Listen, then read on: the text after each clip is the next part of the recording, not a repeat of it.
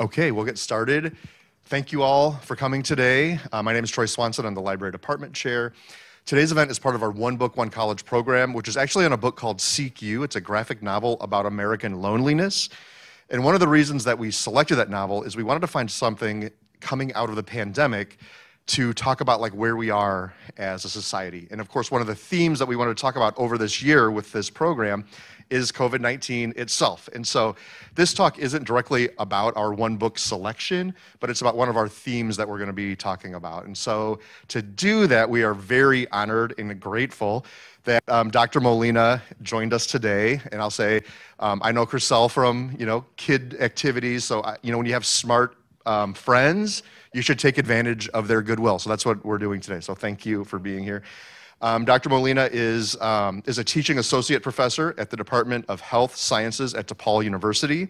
She holds a PhD from UCLA, and she spends her time thinking about how we do staying healthy and how we work together and our infrastructure and all that. So I am super excited to learn more about what public health is, and also specifically how we did from COVID-19. So thank you, and thank you all for coming today.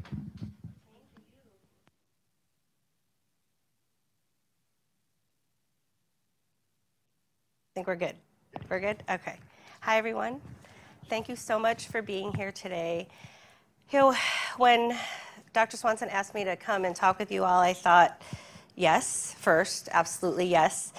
Because anytime I have an opportunity to talk about public health, I take it. Public health is, my background. It's how I live my life every day. And it's become even more intensified through this pandemic.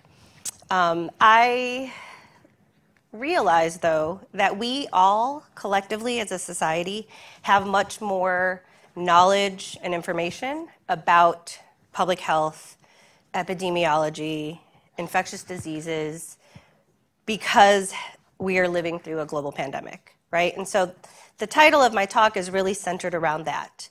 I fully acknowledge that we have our firsthand experiences battling a public health emergency. So maybe to some extent we are all amateur epidemiologists, or maybe we aren't, but I wanted to again center this talk really around the fact that we've lived and are living through a global pandemic. We all know what COVID is.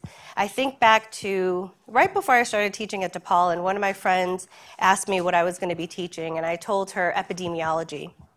And she asked me if that was the study of skin, which I thought was brilliant because ology and epidermis, and again, I thought it was brilliant. And so I explained to her what epidemiology is, but how many of you here have at least heard the word epidemiology, right? Like we have some understanding, or we've heard of pandemic, right?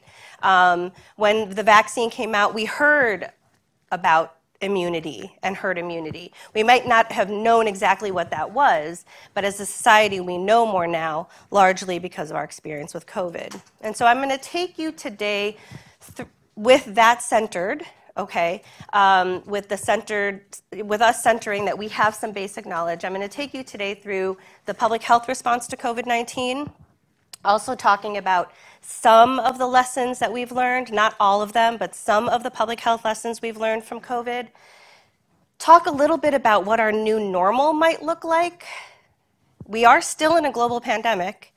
People might not realize that, but we still are in it. But what is our new normal? And then talk about careers and jobs in the field of public health. So what is public health? Public health, by definition, is the science of protecting and improving the health of populations. The science of protecting and improving the health of populations. And that can be through education, through promoting healthy lifestyles, through research. It could be through detecting and preventing and responding to infectious diseases. But public health is very different from clinical care. Public health works with clinical care. Epidemiology is actually at the intersection of public health and clinical care, but clinical care is focused on treatment, whereas public health, we focus on prevention. So let's prevent disease and illness from happening in the first place, and if it does, then we rely on our partners in clinical care to help treat, diagnose, and treat. We also in public health focus on populations. In clinical care, it's usually one-to-one. You have a clinician treating one patient at a time. In public health, our efforts are larger scale. So we really are looking at prevention versus treatment in populations versus individuals. Now again, there's a lot of collaboration between clinical care and public health. How many of you have gone to a doctor that has said, you know, you should do X, Y, and Z to be healthier, right? Or had a clinician tell you, you know, I think you should get your vaccine, right? Vaccine, in essence, is public health, but the administration of that vaccine is actually clinical care. Now, when we talk about academic fields within public health, they're numerous, right? We have heard of epidemiology or biostats. We've heard of, you know, environmental health or health policy, health administration. Parts of public health focus on humanitarian or human rights and social justice. By nature of the field, public health is rooted in social justice. Public health fields also include global health, maternal and child health, nutrition. So the field of public health is massive. Today, I'll be focusing a lot more on the field of public health that is rooted in epidemiology. So epi, or epidemiology, is the science behind public health. It is a very scientific, systematic, data-driven process in which we are studying how diseases happen. So we're studying the distribution or the patterns, as well as the determinants or the causes of diseases or health-related states in populations. Again, we're not talking about one-to-one here. We're talking about large-scale populations. And those populations could be the people in this room. It could be your neighborhood, your community. It could be your city, your state. It could be global. But again, we focus on a population. And we do that so we can control health problems. Okay, so think about public health in relation to the pandemic, okay? Or epidemiology. In general, the easy way or the more kind of direct way of thinking about what epidemiology is that it's the method to find the causes of health outcomes or diseases in populations.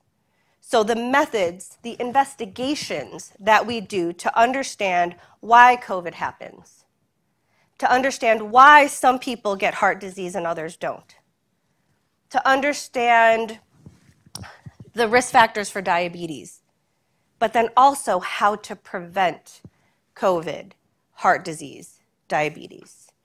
Okay, so public health is the field of prevention in populations.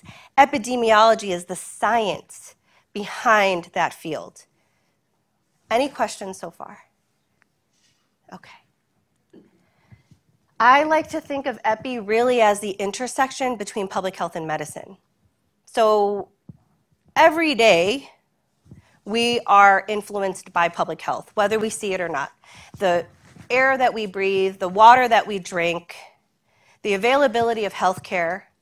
We aren't always interacting with the healthcare system, however, but the intersection of these two important fields really is this science of epi. And it is the science of epi that helped us quickly identify COVID-19 and have a response to COVID-19. So COVID-19 is the disease that is caused by the virus SARS-CoV-2.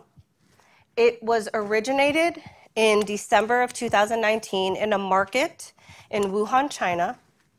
It is believed to be a zoonotic disease, so one that crossed over from primarily being found in animals to then crossing over and infecting humans.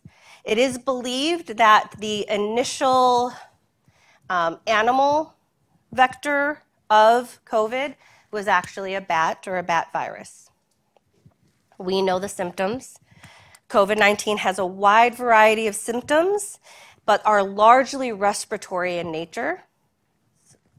COVID-19 is actually a coronavirus, and a coronavirus is typically a common cold. So coughing and congestion and maybe some other respiratory illnesses.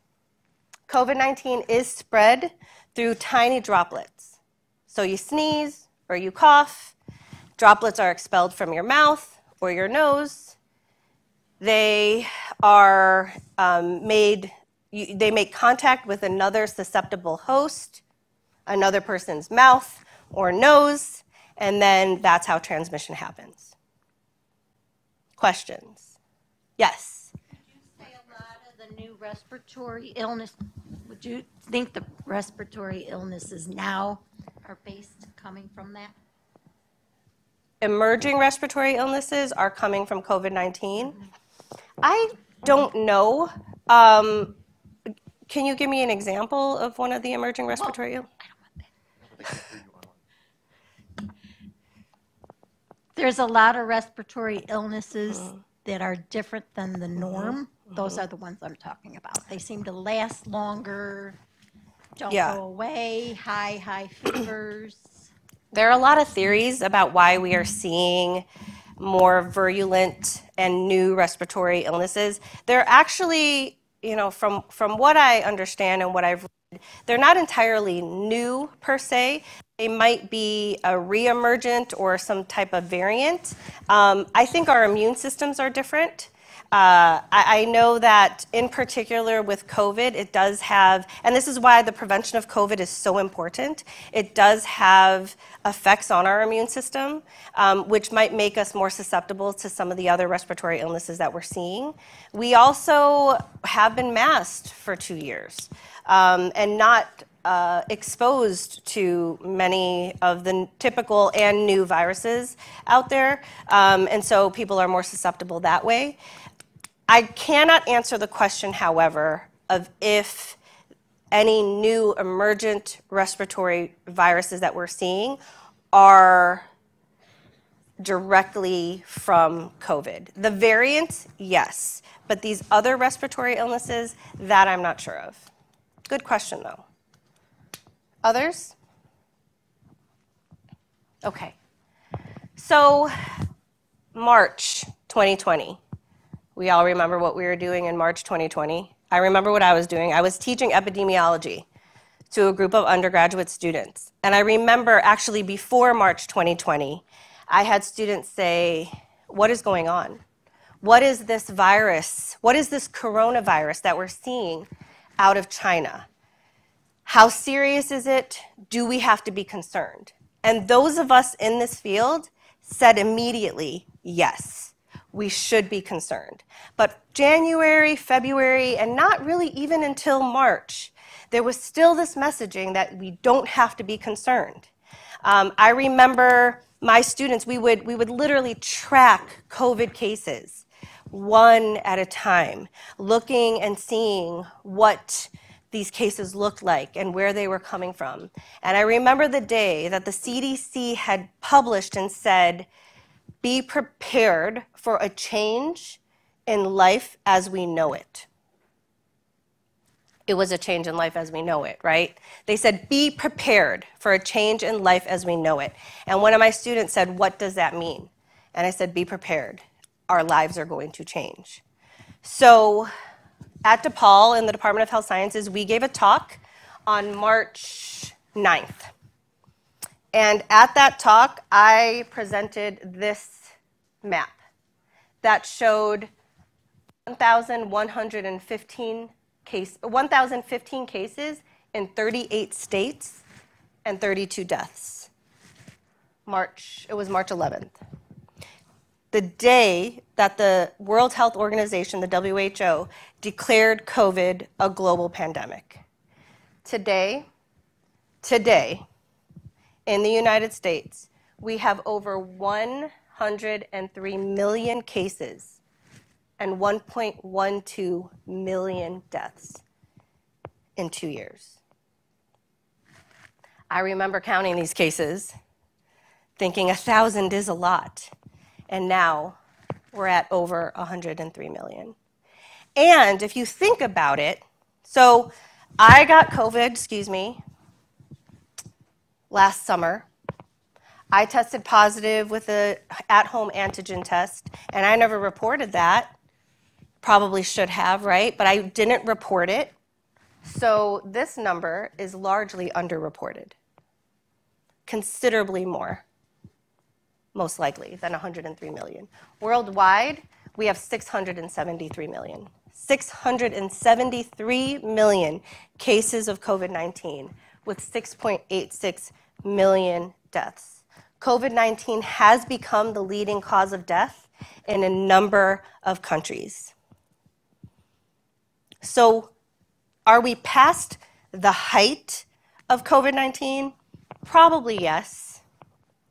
Are we past the pandemic? I would say not quite yet. And these trends show you, we had times where we see, upticks or surges. These are variants, surges and variants, and upticks and surges globally as well. Questions? Okay. So our early response to COVID, we remember March 2020, shelter in place. Don't go anywhere. Isolate. Stay home. Schools closed. Some works closed, right? Workplaces were closed. Our first responders still going to work. Healthcare professionals, people who are working service industry jobs, grocery stores, gas stations. If any of you worked, or if any of your families worked as first responders or the first line of defense, those necessary jobs, I thank you, because you were at increased risk of developing COVID at a time where we didn't have much information about COVID. So at the very early responses, we sheltered in place. We quarantined the best that we could. It was mandated for most of us. In the state of Illinois, it was. We worried about transmission, but we worried about things like fomite transmission. How many of you were wiping your mail, right? Or wiping your groceries? I know I was, because we thought that COVID-19 was transmitted through what we call objects or fomites. Now, the only way that we really have transmission through fomites is a perfect storm. A person sneezes on a piece of paper, and another person immediately goes and licks that piece of paper. Very rare for that to happen. But at the early stages of the pandemic, we thought fomite transmission was a risk. So we weren't masking, right? And part of the reason why we weren't masking is because the supply of PPE was really, really limited. We wanted to maintain that supply for people on the front lines working in hospitals and healthcare settings. So the CDC said nobody needs to wear a mask. And then more data came out and said, actually, this is a viral droplet transmission. This is droplet transmission, wear a mask, right? And then it went from wear any mask, make a mask if you can, to the paper masks and the cloth masks don't really work anymore. So now you have to wear the N95 or the KN95, right? So we saw shifts from our early response to what we know now. There was very little testing. You really could not get a test for COVID in the early stages of the pandemic unless you were really, really sick. There was no treatment in the early stages of the pandemic.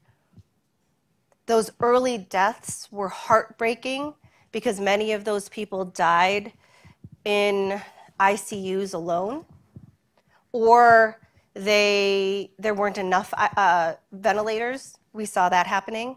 So there was no treatment. There was no vaccine. There was hope of a vaccine, but there was no vaccine. We were concerned with people who had pre-existing conditions. We still are, and I'll talk about that in a minute. But we really thought that people who had asthma were at the highest risk. And we're seeing now that they are at risk, but actually there are other pre-existing conditions that are more risky for COVID-19. And then finally, there was a lot of mixed messaging from the Centers for Disease Control and Prevention, the CDC, the leading public health agency in this country, saying you do have to wear a mask, or you don't have to wear a mask and then you do. Or saying you should get tested and then you don't, right? Some of them, do you all remember some of the messaging that was kind of confusing coming out of the CDC? Like, isolate for 14 days. No, just kidding, isolate for 5, right? Or COVID is not that big of a deal. By Easter, you'll all be filling churches. This mixed messaging, even from someone like me, who has a really strong public health background and actually really trusts and relies on the CDC, even I had apprehensions. Even I was frustrated. But we've learned some things over the past couple of years. First, we have updated guidelines. Our guidelines are rooted in evidence coupled with capitalism. Go back to work after 5 days of isolating if you're feeling better. I don't know about you, but everybody that I've talked to, including myself, that has had COVID, does not feel better after 5 days. There's no testing mandate to go back. So sometimes we have to use these guidelines along with common sense, right? And additional scientific information that we might have. But the current CDC guideline says if you test positive for COVID, stay home for at least 5 days. Also, if you have symptoms and you test negative, you should stay home. Or if you were exposed to someone with COVID and you don't have symptoms, but you're waiting for a test, stay home, right?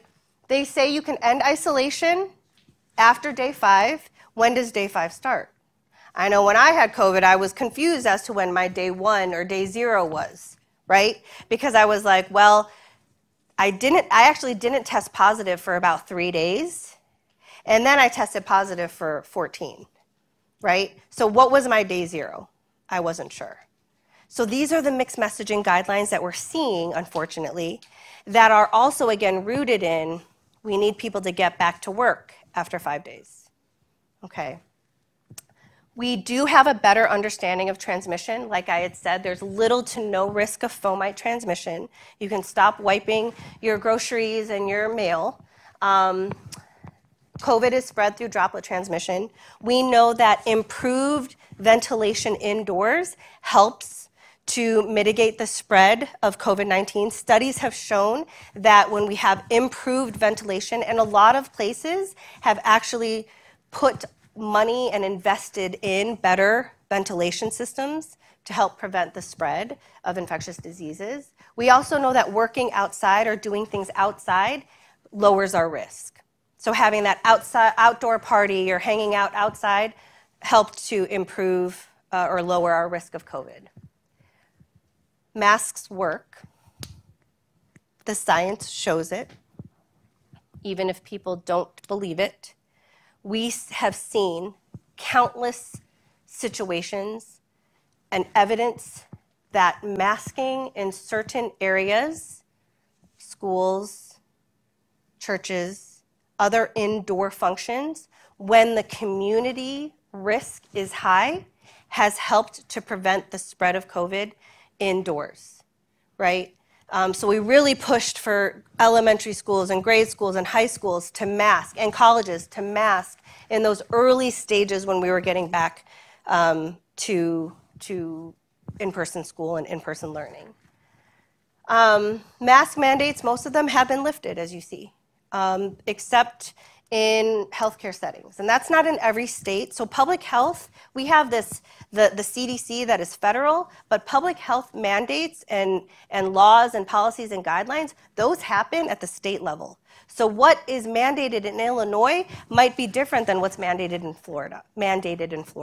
So you really have to be aware of what the or the local mandates around public health are from state to state. In the state of Illinois, we've lifted most of the mask mandates, again, except for healthcare facilities to when you go to the hospital or doctor or some long-term care facilities, nursing homes, you still have to wear a mask.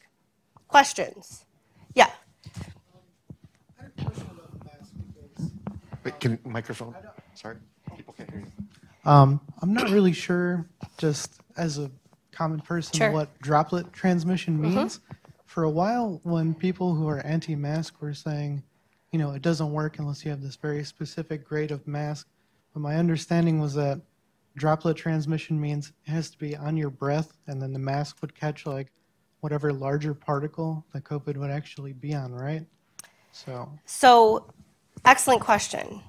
We have two types of sort of like airborne transmission. One is airborne, where we have larger air particles that are expelled from a person through sneezing, coughing, talking, right? And they are a little bit lighter. So they linger in the air a little bit longer. And so they can linger and they can actually travel farther, right? The measles is actually a perfect example of this. Measles are highly contagious because it is airborne. And so it hangs out in the air up to 4 hours later. Someone who is susceptible to measles or not vaccinated could actually get the measles from someone who was in a room 4 hours before. Those are heavier air particles. Droplets are, lighter air particles. Droplets are heavier. Okay, they vary in size depending on the virus, but they're heavier. So what happens is they can travel a certain distance and then they fall to the ground and usually not viable anymore, right? That's why we said 6 feet, right? That's why everybody was saying 6 feet. 6 feet seemed to be the appropriate distance for a COVID droplet to be able to infect another susceptible person, right? So those are the two types of like airborne, air-related transmission. COVID is believed to be droplet. There's some indication that there's some airborne nature of COVID, but it really is droplet. So we're really talking about these close distances between people. What the mask does is it prevents, not all, but it prevents some spread of those droplets. Because the mask is, just like kind of think about it, the mask is covering the portal by which the droplets are expelling out into the air. Now, if you have 2 people that are wearing a mask, a high quality mask, you've got almost 100% protection of transmission. If you have 1 person wearing, if the wearer has a really high quality mask, their chances of being protected are, I forget the numbers, but in the 90s. And then when the quality of your mask starts to go down, the protection rate starts to go down as well. So to answer your question, some droplets for certain viruses can actually get through a mask. When you have the really high quality, super tight woven masks, those are like really, really efficient at preventing the spread. When you have multiple people wearing, when you've got more than 1 person wearing, it also improves the efficacy or the efficiency of the mask.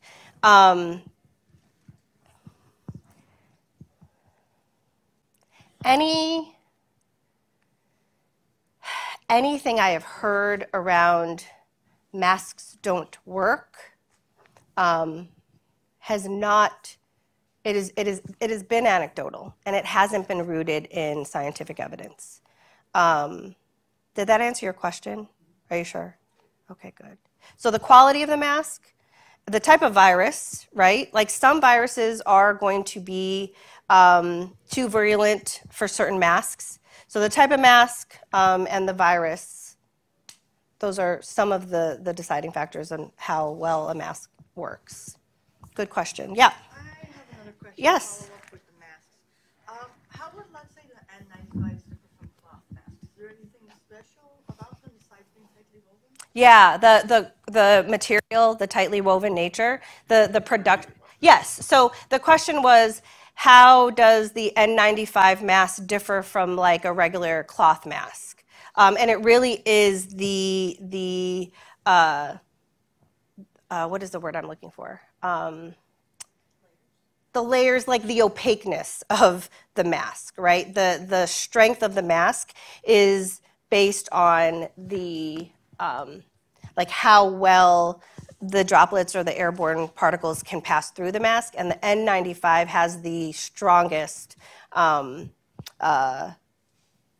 sort of layer or protection, if that makes sense. That's why when we saw variants of COVID that were really virulent, so really strong, really contagious, the mask recommendations actually shifted because studies had shown that cloth masks and even your regular surgical masks were not as efficient at mitigating the spread.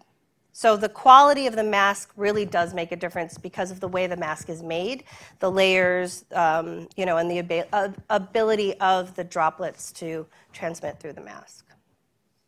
Good question. Any others? You can ask another one. I'm trying to remember what it was. I'm sorry, I forgot. If it comes back to Let me know if it comes back to you.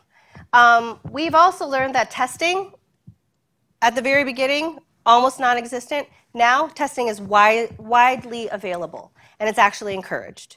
So we have two different types of viral tests that detect SARS-CoV-2. The PCR, that one is conducted in a lab.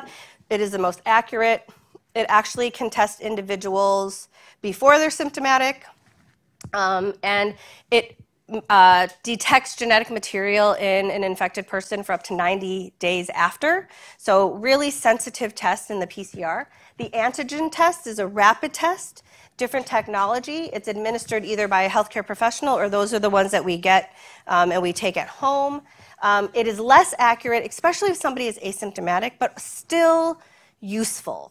Particularly if, you know, hey, you're going to go hang out with grandma, and grandma is high risk, and you want to make sure that you don't have COVID, right? Like you go to school and work and you hang out, and you just want to make sure that you don't have COVID, so when you go see grandma, you don't put her at risk. Taking an antigen test will determine if you are contagious at that moment and your risk level. Now, I would suggest if grandma's high risk, you go visit grandma after taking a test and then wear a mask, right? But these are just the different layers. If you are, so some of the guidelines is that if you are symptomatic, you test immediately with an antigen or a PCR test. Or if you were exposed and you're asymptomatic, then you wait 5 days. The PCR test is a little bit harder because you have to actually go to a healthcare facility. Some facilities require a doctor's order for the PCR test, but the antigen tests are widely available. And even some insurances cover monthly antigen tests. Treatment. We actually have treatment now. We didn't have treatment at the start of the pandemic. We have 3 approved antiviral medications, Paxlovid and remdesivir. Those can be used on adults as well as children, I think, over the age of 12, whereas molnupiravir can only be used for adults. Okay, but there are treatments. Treatments aren't going to necessarily cure you of COVID, but they will shorten the time that you have symptoms. Typically, treatment has been shown to lessen the severity of your symptoms and actually lessen the risk of long COVID. Okay. We've also learned that individuals with pre-existing conditions are still at risk. We really thought that COVID was just, like, it is viral. Okay, or respiratory in nature. But we thought it would only affect pre-existing conditions around respiration, so asthma patients, right? People with COPD.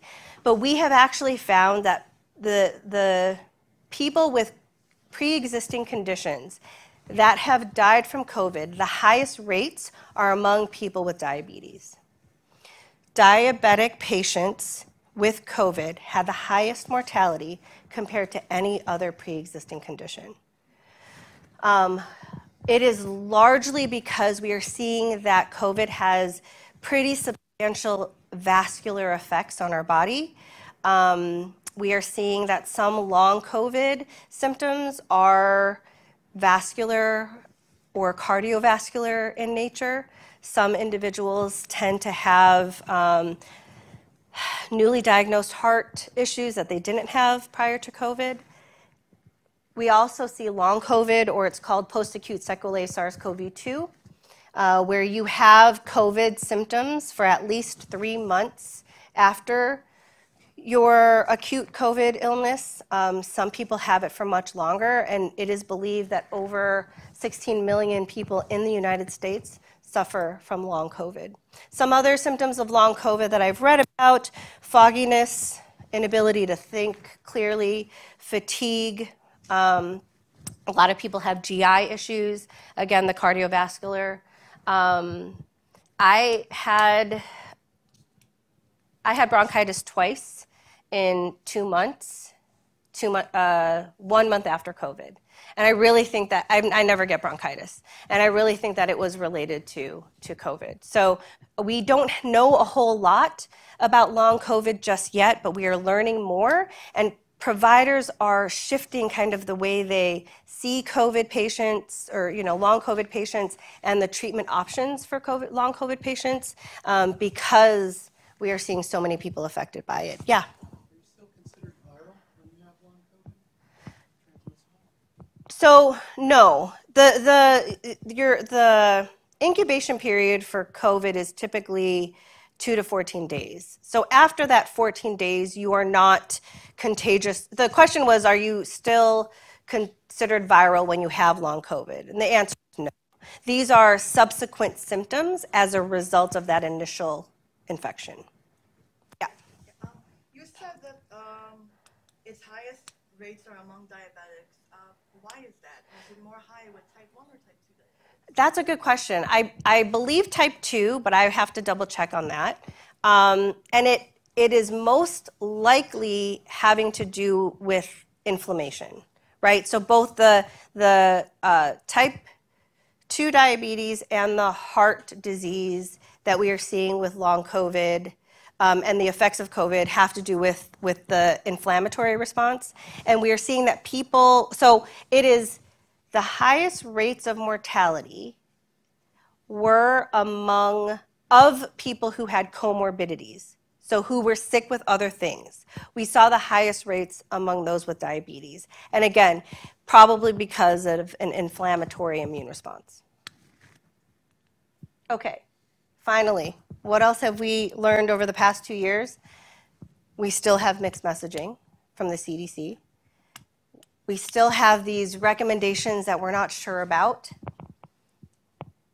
But 2 years later, I encourage us to try to gain trust back in our public health officials and agencies.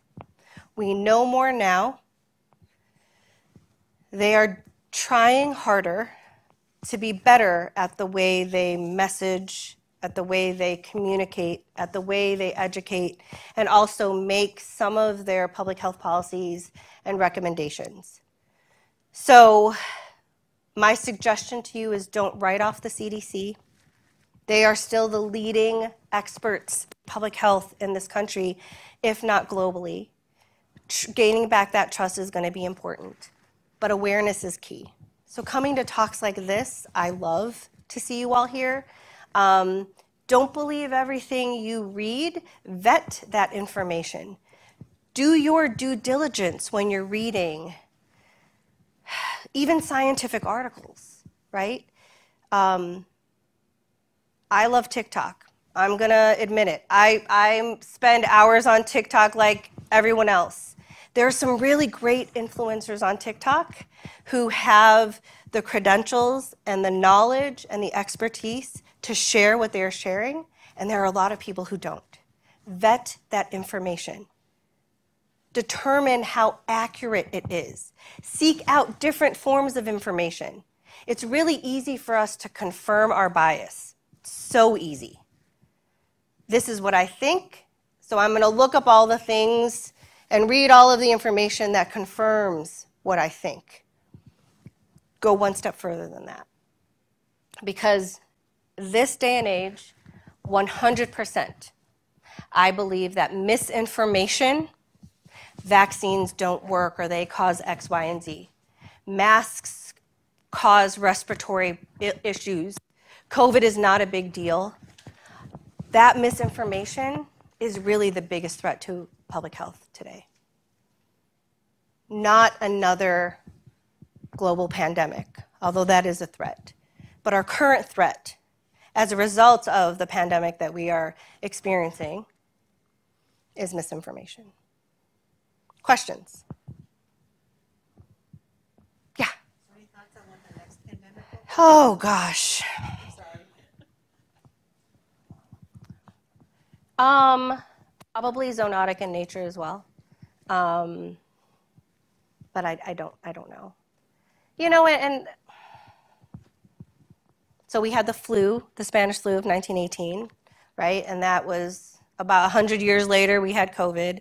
But we had many emergent infectious diseases and outbreaks between that. I don't know what I think the next one's going to be. I do think it's going to be zoonotic in nature, though. So, again, passed from animals. So with COVID, Japan has become like big again. So you feel that it's come over to the US or not?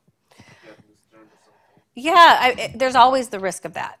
There's Can you always the repeat risk of that. repeat the question? So the question was, we're seeing increased rates in Japan, and will we see that in the United States? There's always the possibility of that. And it really depends on our mitigation efforts, right? So for me, I mask in certain places. I do. I avoid certain. Friend had a holiday party in December. I knew no one would be masked. I knew windows would not be open. I didn't go, right? And so I think the reason why I bring this up is I think that we have to make decisions based on what is happening currently. So right now we're seeing relatively low rates of community transmission in our area. So not wearing a mask, if you're feeling okay and people seem to be relatively healthy, can be a good decision. But if we start to see high rates again as a result of what's happening in Japan, then we might have to take some, serious mitigation, make some serious mitigation changes. I was more concerned with seeing the effects of the increased rates in China, but we didn't actually see that, surprisingly. Yeah. So how you said that misinformation is one of the biggest threats to public health, would you consider that the mixed messages that the CDC was giving out during COVID would be misinformation? Also, how can the public help battle against misinformation? There are some obvious things like maybe trust more accredited professionals, and again, even they can sometimes provide misinformation just because this is still ever-changing. Yeah, so the question was, talking about misinformation, do I think the CDC was guilty of sharing misinformation? That is a really good question and a really tricky one for me to answer.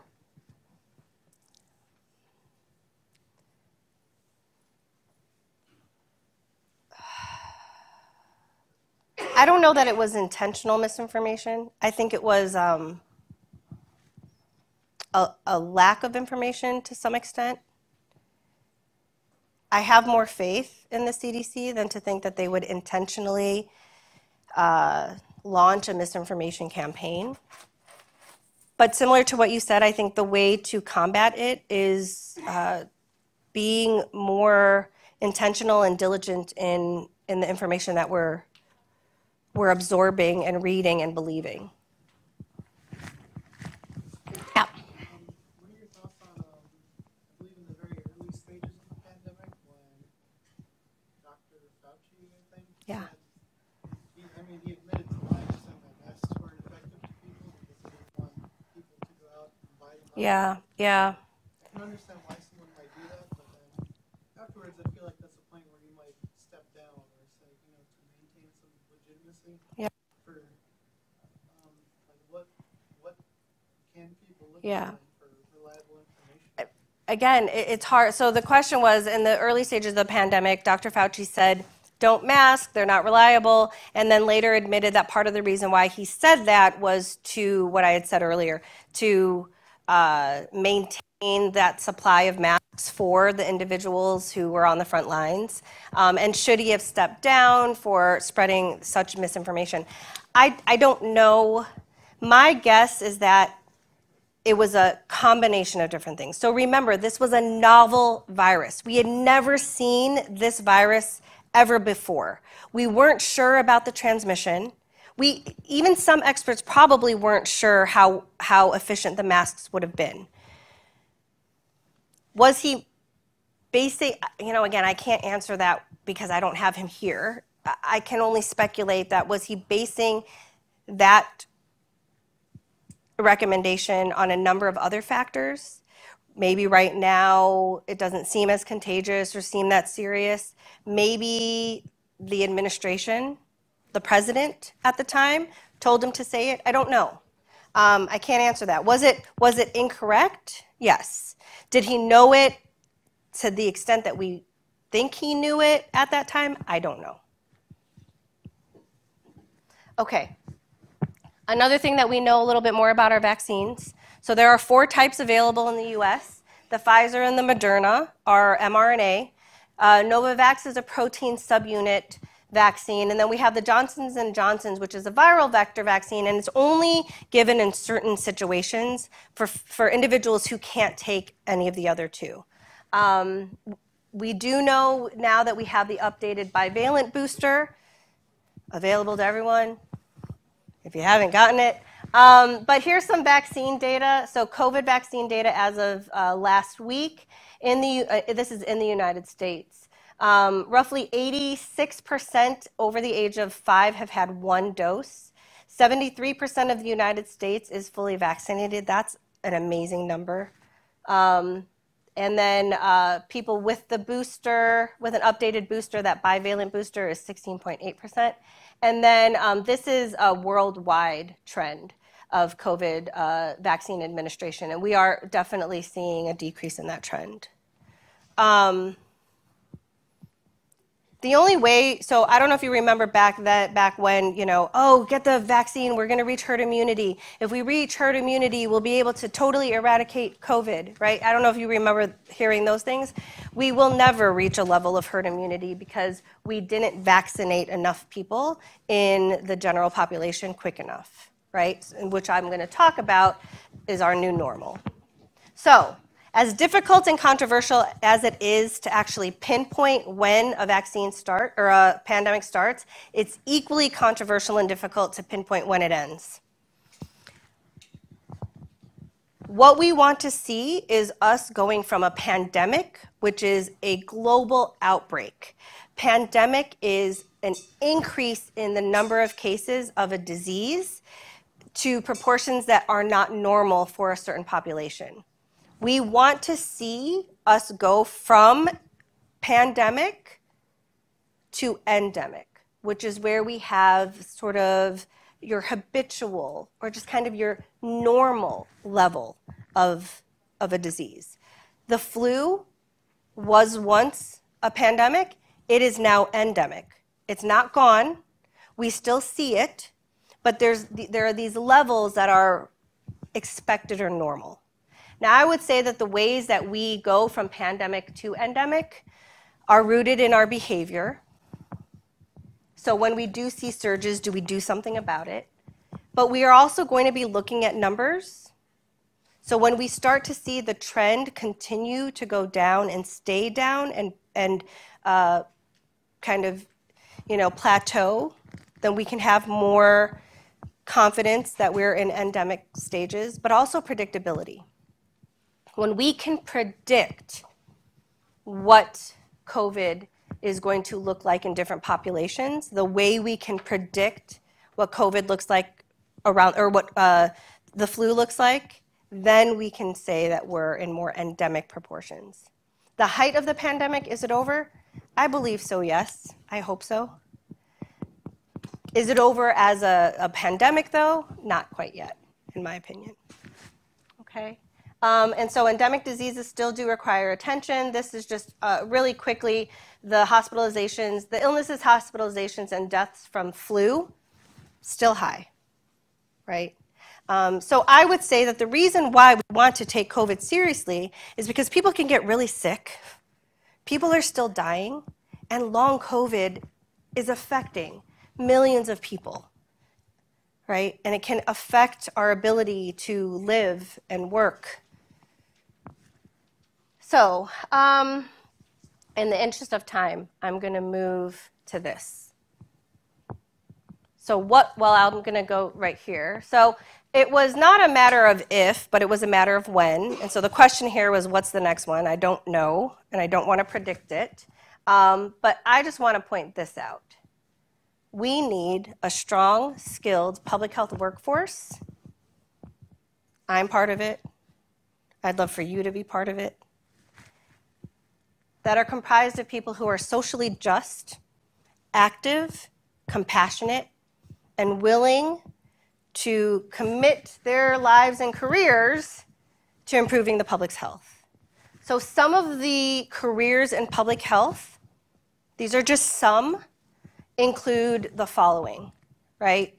Everywhere from a first responder, someone who inspects restaurants to make sure that where you're eating is safe and following codes, to epidemiologists who are the researchers, who are the investigators, who are investigating health issues, the causes, and the ways to prevent, even policymakers, right? So people who are actually affecting the policy that implements and mandates public health.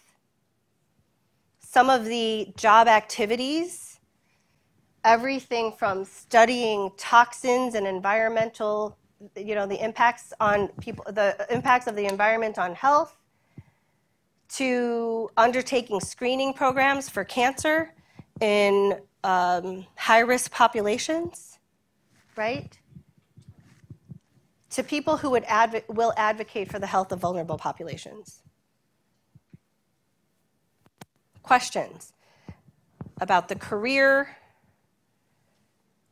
fields and then the career activities. And there are actually ways to get there. Moraine Valley has a Department of Health Sciences, a very impressive one. I looked at it. So an associate's in a degree like health sciences can be one of the trajectories towards a career in public health. You can also get a bachelor's degree now in public health. When I was starting off, I couldn't get a bachelor's degree in public health. There was no such thing. Now there are accredited programs for a bachelor's in science in public health or health sciences. So through my department at DePaul, you can get a bachelor's in health sciences and focus on public health, and we send a lot of our students off to graduate school or jobs in the field in public health. Then there's the graduate level of either getting an MPH, which is a master's in public health, or an MS, which is a master's in science in public health, or then you can go on to get a doctorate. There are also a lot of joint programs out there. So nursing and public health, MD public health, MBA public health, law school and public health. There are a ton of joint programs for people that are interested in careers in the field of public health. Okay? I wish we could have spent a little more time on this, but I ask if you have any questions, please share them with me now. I end with one of my favorite quotes from former Surgeon General C. Everett Koop. And he said, "Healthcare is vital to all of us some of the time. But public health is vital to all of us all of the time. The air we breathe, the water we drink, the food we eat, our availability and accessibility to health care, that affects us all the time. Healthcare, vitally important, works with public health. That is vital to us some of the time." Okay? Yes. In regards to the vaccines and the boosters. Yes. I've heard some people say, and my mother doesn't clean houses for some medical professionals, and they say that getting the boosters That is true. So there are actually timed schedules for getting the vaccines. Studies have shown that getting it, so if you got the second dose or if you were infected with COVID, you should wait at least 3 months before getting a booster or whatever the schedule is for you. So you definitely should wait. There is some evidence that there is natural immunity from COVID. So there's also that. So you want to extend your immunity. You can wait the 3 months after you've had COVID and then get your booster at the 3-month mark. But it also makes the booster more effective. Can you wait longer, like 3 months, 6 months? You can wait longer, but then your risk of infection is higher. And there's probably going to be a time where we are getting an annual COVID shot, similar to what we do with the flu vaccine, right? These boosters, the second doses and these boosters have really been in response to the variants that we've seen. But we are hopefully going to see less variants and be able to predict the variants and strains and then have one singular COVID vaccine every year. Other questions? Thank you so much. How about a round of applause? You were an amazing Thank you. audience. Thank you. And my information is on here if you have any questions, if you want to reach out, ask questions about public health or